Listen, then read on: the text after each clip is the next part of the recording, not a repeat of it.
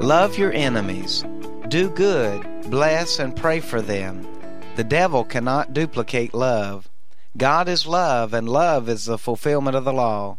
This is LaVoy Newton with an apple for today. Jesus taught a hard saying when he said, love your enemies. We're even told how we should do this. He instructed us to do good to them. He said that we're to bless them. Notice, he didn't say bless them out, but bless them. Then we're told to pray for them. I challenge you today to try to incorporate this principle into your life. Are there those who have made themselves an enemy of yours? Take time right now to say a little prayer for them. Ask God to bless them, and then try to do good to them the next time that you see them. God will help you, and I promise He'll bless you as well. An Apple for Today is a daily word of encouragement by pastor and author LaVoy Newton. More resources and encouragement are available at anapplefortoday.com.